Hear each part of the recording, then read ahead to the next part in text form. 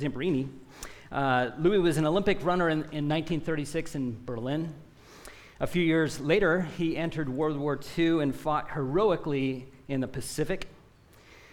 He survived a plane crash over the ocean, survived being stranded for, I think, weeks in shark-infested water, had to be very creative and very resilient to get fresh water and food from this little makeshift raft, and only to be rescued by none other than the enemy, the Japanese. He was imprisoned in this POW camp that was led by this very cruel, very violent, sadistic monster of a man.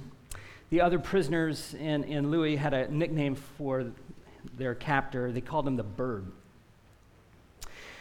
Surviving a plane crash and surviving being lost at sea were bad enough. Took tremendous courage, tremendous fortitude to survive those conditions. But for Louis, nothing compared with the conditions of surviving that POW camp. It messed him up. Like a lot of other soldiers coming back from war, the level of trauma from war changes you. The Louis who went off to war was very different from the Louis who came back from war. So after the victory parades and the celebrations kind of subsided, Louis had vivid, gripping nightmares every night. Decades later, he said, "I looked good, had my weight back, but I had nightmares. I'd always wake up wringing wet. I thought I was strangling the Bird, his captor.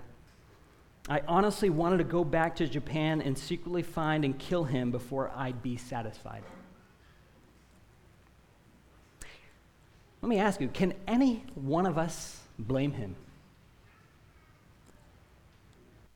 In his very famous Sermon on the Mount, Jesus says, "Love your enemies and pray for those who persecute you." How does a guy like Louis love a guy, forgive a guy like his captor, the Bird? 2,900 years ago, an empire with a similar sadistic reputation was on the rise, called the Assyrians. And one of the Assyrian kings, Shalmaneser III, would have these huge relief panels to display how the Assyrians would literally dismember the bodies of their defeated enemies. There's a lot of grisly details that I could share with a, let's just say, more mature audience, but out of consideration for all those little ones among us, I won't. The Assyrians were monsters. They were the definition of a terrorist state, inciting fear in the whole known world. And the world despised them. Everyone hated their guts. One of their strategies with the surrounding weaker nations was to threaten them unless they gave them money. They were like a mafia godfather type. They were like a school bully who threatens to beat up the weaker kids unless they give them their lunch money. And this is exactly what had been going on for decades in Israel during the life of Jonah, the prophet. Well, this week, as we're going through this little series, kind of examining the lives of Old Testament characters, we're going to look at Jonah and the mission God gave him to this same bully, the bully of Assyria. Most of us think of one thing when we think of Jonah. What is it? Yeah, the whale, right?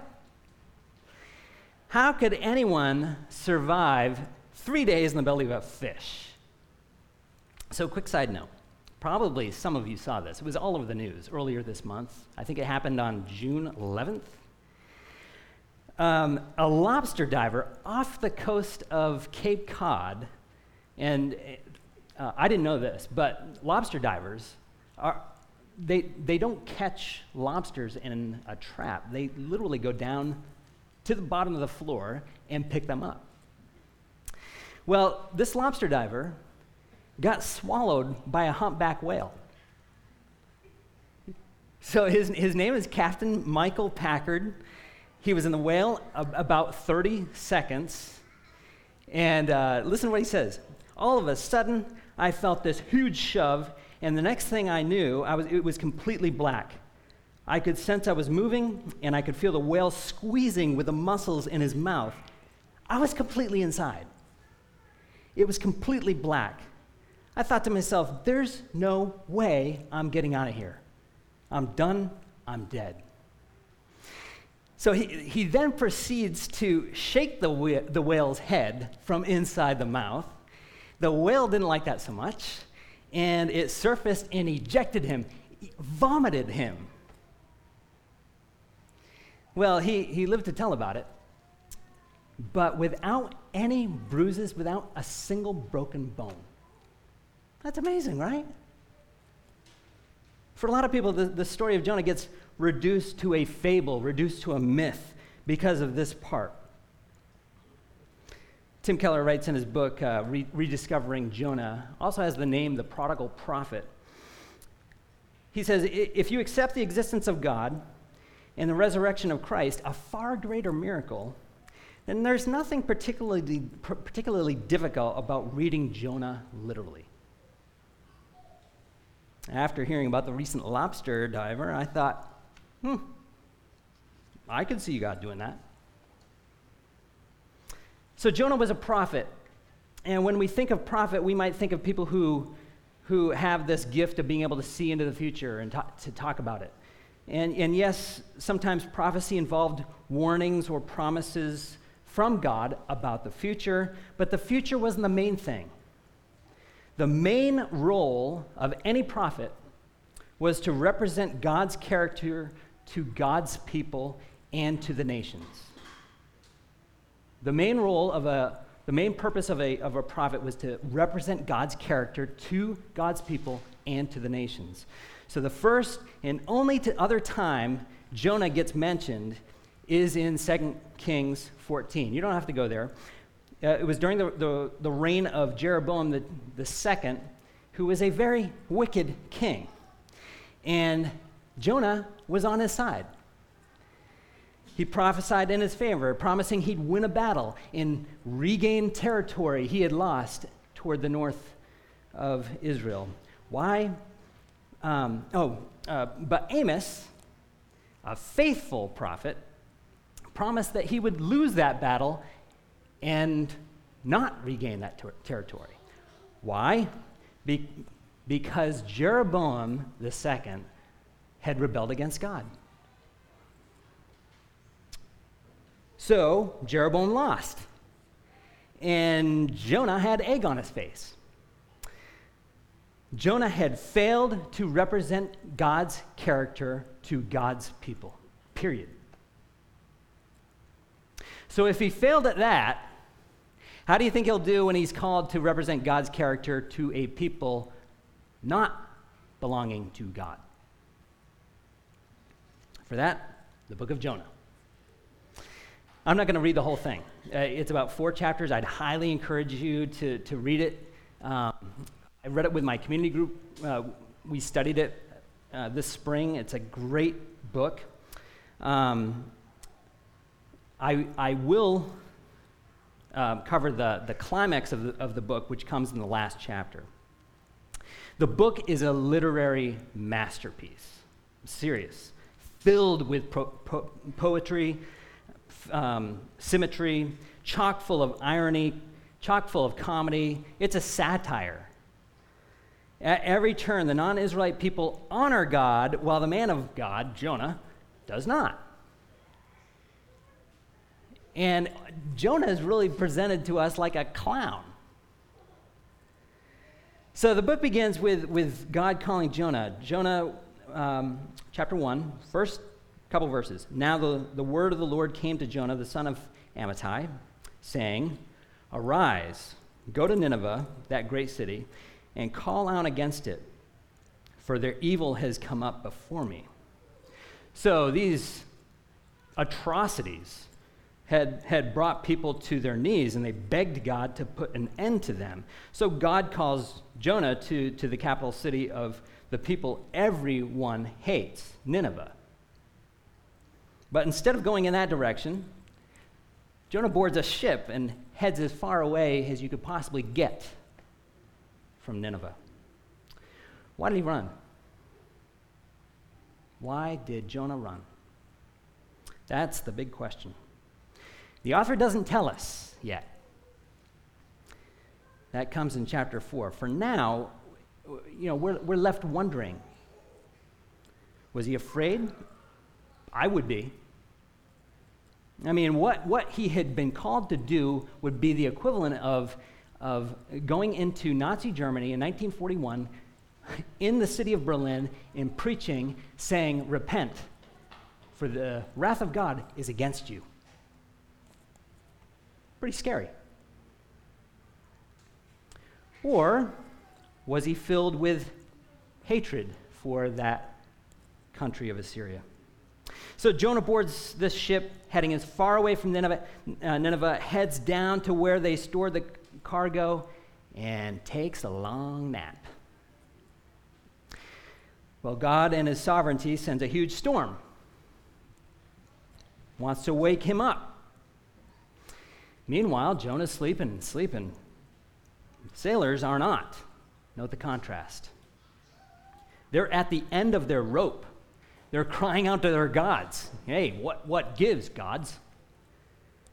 The captain finally comes and finds Jonah asleep, and he says in verse 6, chapter 1, "What do you mean, you sleeper? Arise, call out to your God. Perhaps the God will give a thought to us that we may not perish." Well, there's no indication that Jonah does. There's no indication that he prays.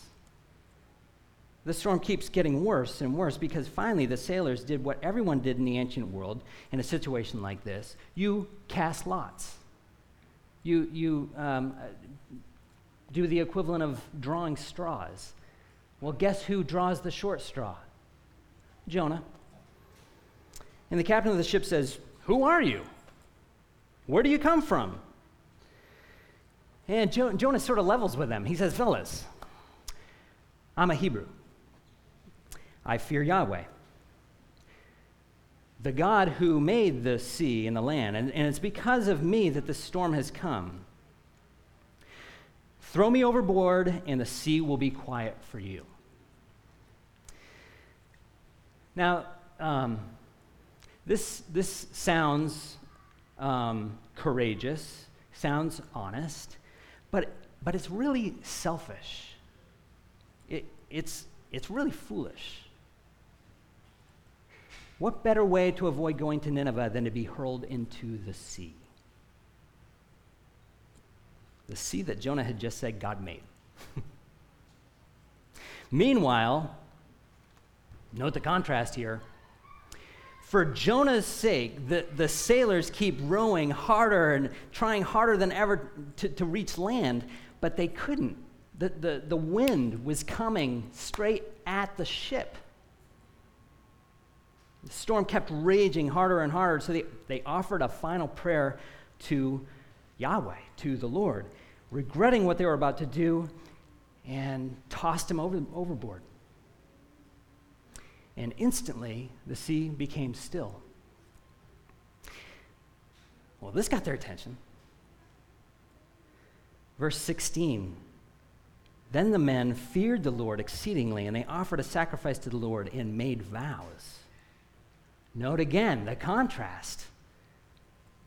These non-Israelite men came to know him and worshiped him. Jonah did not. Well, just as God in his sovereignty appointed that huge storm, God appointed a huge fish to swallow Jonah up. And that got Jonah's attention. So in chapter 2, we finally hear the words spoken by Jonah to God from the belly of the fish. He says some pretty nice things. But something is clearly missing. Something along the lines of, I'm sorry. I'm sorry for going in the opposite direction as you wanted. Thanks for being so merciful and so gracious. I didn't deserve it. If you give me another chance, I will gladly represent you and your character to the people of Nineveh. But he doesn't say that. He's grateful that God has saved him, but he doesn't repent. He doesn't apologize. He doesn't show humility. He doesn't show brokenness. And that's because God's grace wasn't real to him. Well, despite this, God chooses to give him another chance. The fish vomited him out, like that lobster guy. God starts over. And notice the pairing of chapter 1, beginning of chapter 1, and the beginning of chapter 3. It says, "Then the word of the Lord came to Jonah the second time, saying, 'Arise, go to Nineveh, that great city, and call out against it the message that I tell you.' Well, this time, Jonah obeys, but very reluctantly. It's like telling your son to apologize to his sister. Say you're sorry. Sorry. Jonah, chapter 3, verse 4. Jonah began to go into the city, going a day's journey, and he called out, 'Yet 40 days, and Nineveh shall be overthrown.'" In the original Hebrew, that's a 5-word sermon. Make you envious? Nothing about what the Lord will do if they obey. Nothing about how the Lord is gracious and merciful for those who obey him. No, it's almost as if Jonah's trying to sabotage his own message. It's almost like he made up his mind. Oh, I'll do it. I'll do it. I'll preach repentance. Well, despite this, God works through his message. Everyone from the king down to the lowest servant tore their clothes and sat in ashes, a sign of their repentance that they had truly been humbled. These guys were humbled, broken, unlike Jonah. So that brings us to chapter 4. Remember the big question we started. Why did Jonah run? We're about to find out as we watch 4-year-old Jonah pitch a tantrum in the middle market basket. So chapter 4, verses 1 to the end. "But it displeased Jonah exceedingly, and he was angry. And he prayed to the Lord and said, 'O Lord, is not this what I said when I was yet in my country? That is why I made haste to flee to Tarshish. For I knew that you are a gracious God and merciful, slow to anger, and abounding in steadfast love, and relenting from disaster. Therefore now, O Lord, please take my life from me, for it is better for me to die than to live.' And the Lord said, 'Do you do well to be angry?' Jonah went out of the city and sat to the east of the city, made a booth for himself there. He sat under it in the shade till he should see what should become of the city. Now the Lord God appointed a plant and made it come up over Jonah, that it might be a shade over his head to save him from his discomfort. So Jonah was exceedingly glad because of the plant. But when dawn came up the next day, God appointed a worm that attacked the plant so that it withered. When the sun rose, God appointed a scorching east wind, and the sun beat down on the head of Jonah so that he was faint. And he asked that he might die and said, 'It is better for me to die than to live.'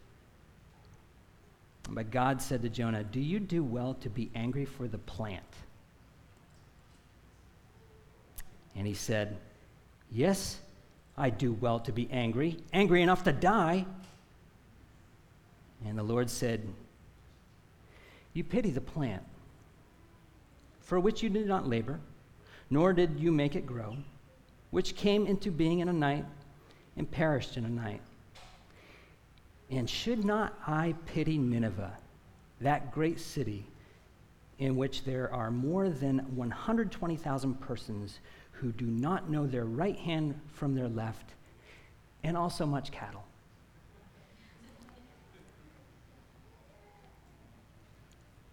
That's where it ends. Ends with a question. Well, there are 3 reasons we see why Jonah ran away from the mission.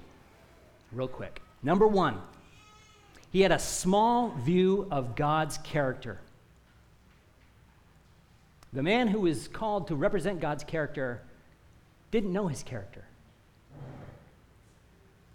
Jonah wanted justice, no mercy for a people who were so cruel. So he mockingly takes the famous words God revealed about himself to Moses on Sinai in Exodus 34 and says, which are, the Lord, a God merciful and gracious, slow to anger, and abounding in steadfast love and faithfulness, keeping steadfast love for thousands, forgiving iniquity and transgression in sin, ... Come back to that. It's as if Jonah is saying, I knew this would happen. This is so you. I wanted your wrath to pour down on these people, but you had to relent, didn't you? God, you're such a pushover. You're like a husband who keeps on putting up with a cheating wife, or like a father who keeps on putting up with ungrateful kids. I'm sick of it. Well, Jonah had a shallow understanding of the full character of God. God is full of grace and truth. God wants nothing more than our love and our humility. He wants us to confess our various forms of rebellion toward him and be healed. That's his default mode. The Psalms often speak of God being right-handed. In Psalm 98, his right hand and his holy arm have worked salvation for him. Salvation is on his right hand, but he won't wait forever.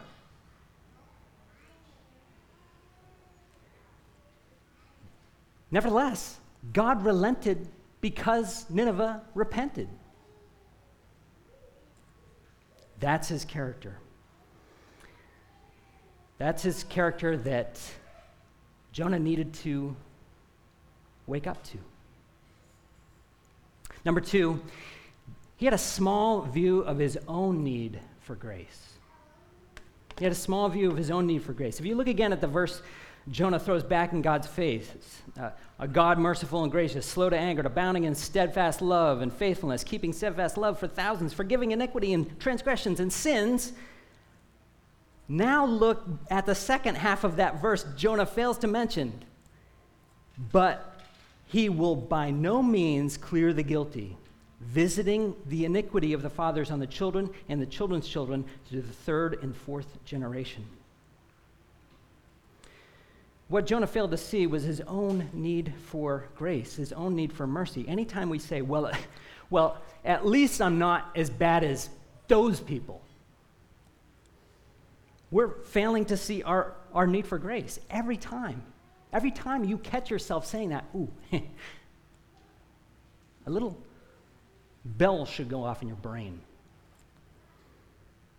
We all stand on some foundation of acceptance by someone, whether it's a spouse, a kids, a work, our winning personality, or a combination of those things. And in Jonah's case, that foundation was his nation. Remember his response to the sailors when they peppered him with questions about who he was. First thing he says, I am a Hebrew. Interesting. C.S. Lewis fought in World War I. It was a brutal war. He lost many friends in that war. He loved his country, just like I love America. I'm grateful for the sacrifices made to secure our freedom. I really am.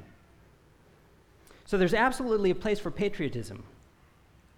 But there's a difference between patriotism and nationalism, or as it's been called, jingoism. Patriotism sees the nation with its glories and its flaws. Nationalism is blind to the flaws. So in his book, The Four Loves, Lewis adds a funny picture which illustrates this point really well. He says, I once ventured to say to an old clergyman who was voicing this sort of patriotism, but, sir, aren't we told that every people thinks its own men the bravest and its own women the fairest in the world? He replied with total gravity. He could not have been graver if he had been saying the creed at the altar. Yes, but in England, it's true.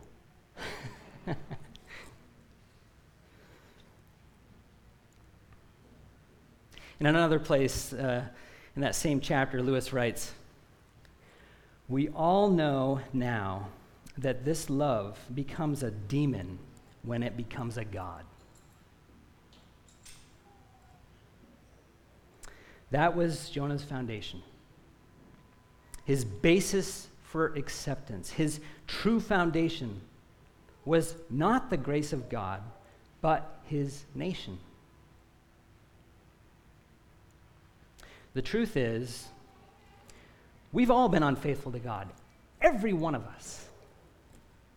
From one degree to another, we've all been prodigal sons and daughters at some point in time. But we can be blind to our need, blind to the need of every person on the planet. We needed a Messiah, a Savior. We needed a Savior who would see us in all of our rebellion and all of our unloveliness in order to make us lovely, in order to make us acceptable. And that's exactly what Jesus has done. Ephesians 2. Tim had this up last week. But God, being rich in mercy, because of the great love with which he loved us, even when we were dead in our trespasses, made us alive together with Christ. By grace you have been saved, and raised us up with him and seated us with him in the heavenly places in Christ Jesus. Life is full of storms. And Jesus says, unless you build your life on me, those storms are going to wreck you. But if you build your life on me, if you build your life on my grace, if you build your life on the gospel that says it's not about what you've done or haven't done, it's all about what I have done for you, you'll not only survive, but thrive. There is an incredible sense of freedom and joy and peace that comes when you're standing on the right foundation. And this is what ended the nightmares for Louis.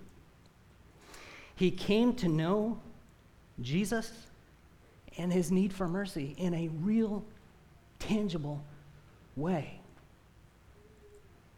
And that same grace filled him with compassion and love for even his former captor.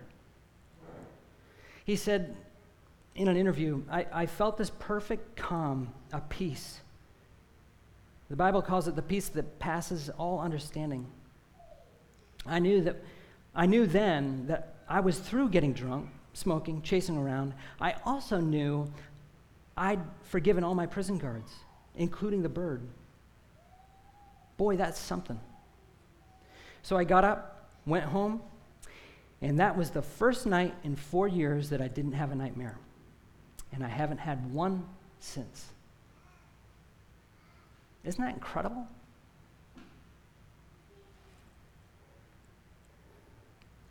Jonah had a small view of God's character, a small view of his own need for grace. Lastly, he had small joys in life. This is what having a small view of God's character does. It leads to having a small view of grace. And when we have a small view of grace, it leads to small joys. The one thing that Jonah got jollies out of was that plant. It's kind of weird. It wasn't the sailors that came to know God. It wasn't the Ninevites who came to realize, oh my gosh, what have we done? What have we become? And they tore their robes and sat in ashes. No. It wasn't that. It was this plant.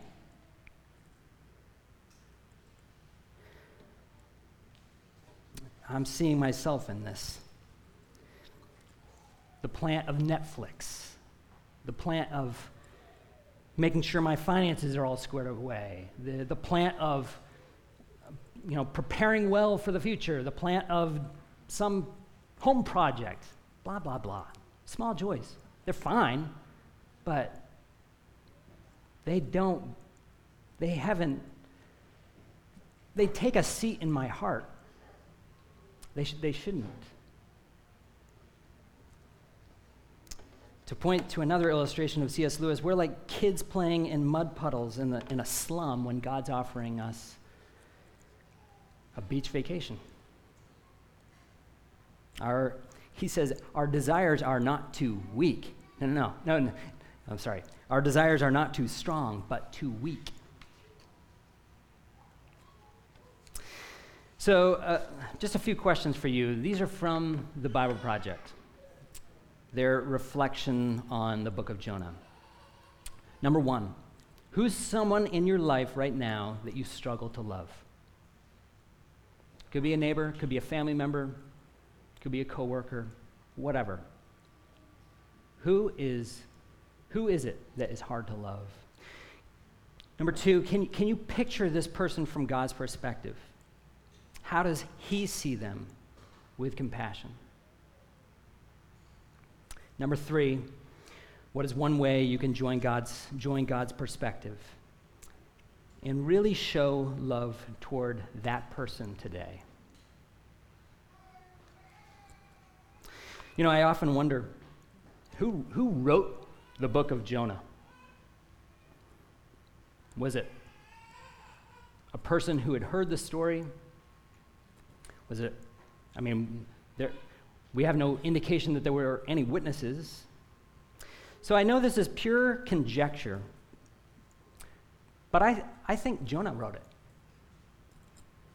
it. At some point, Jonah got God's grace.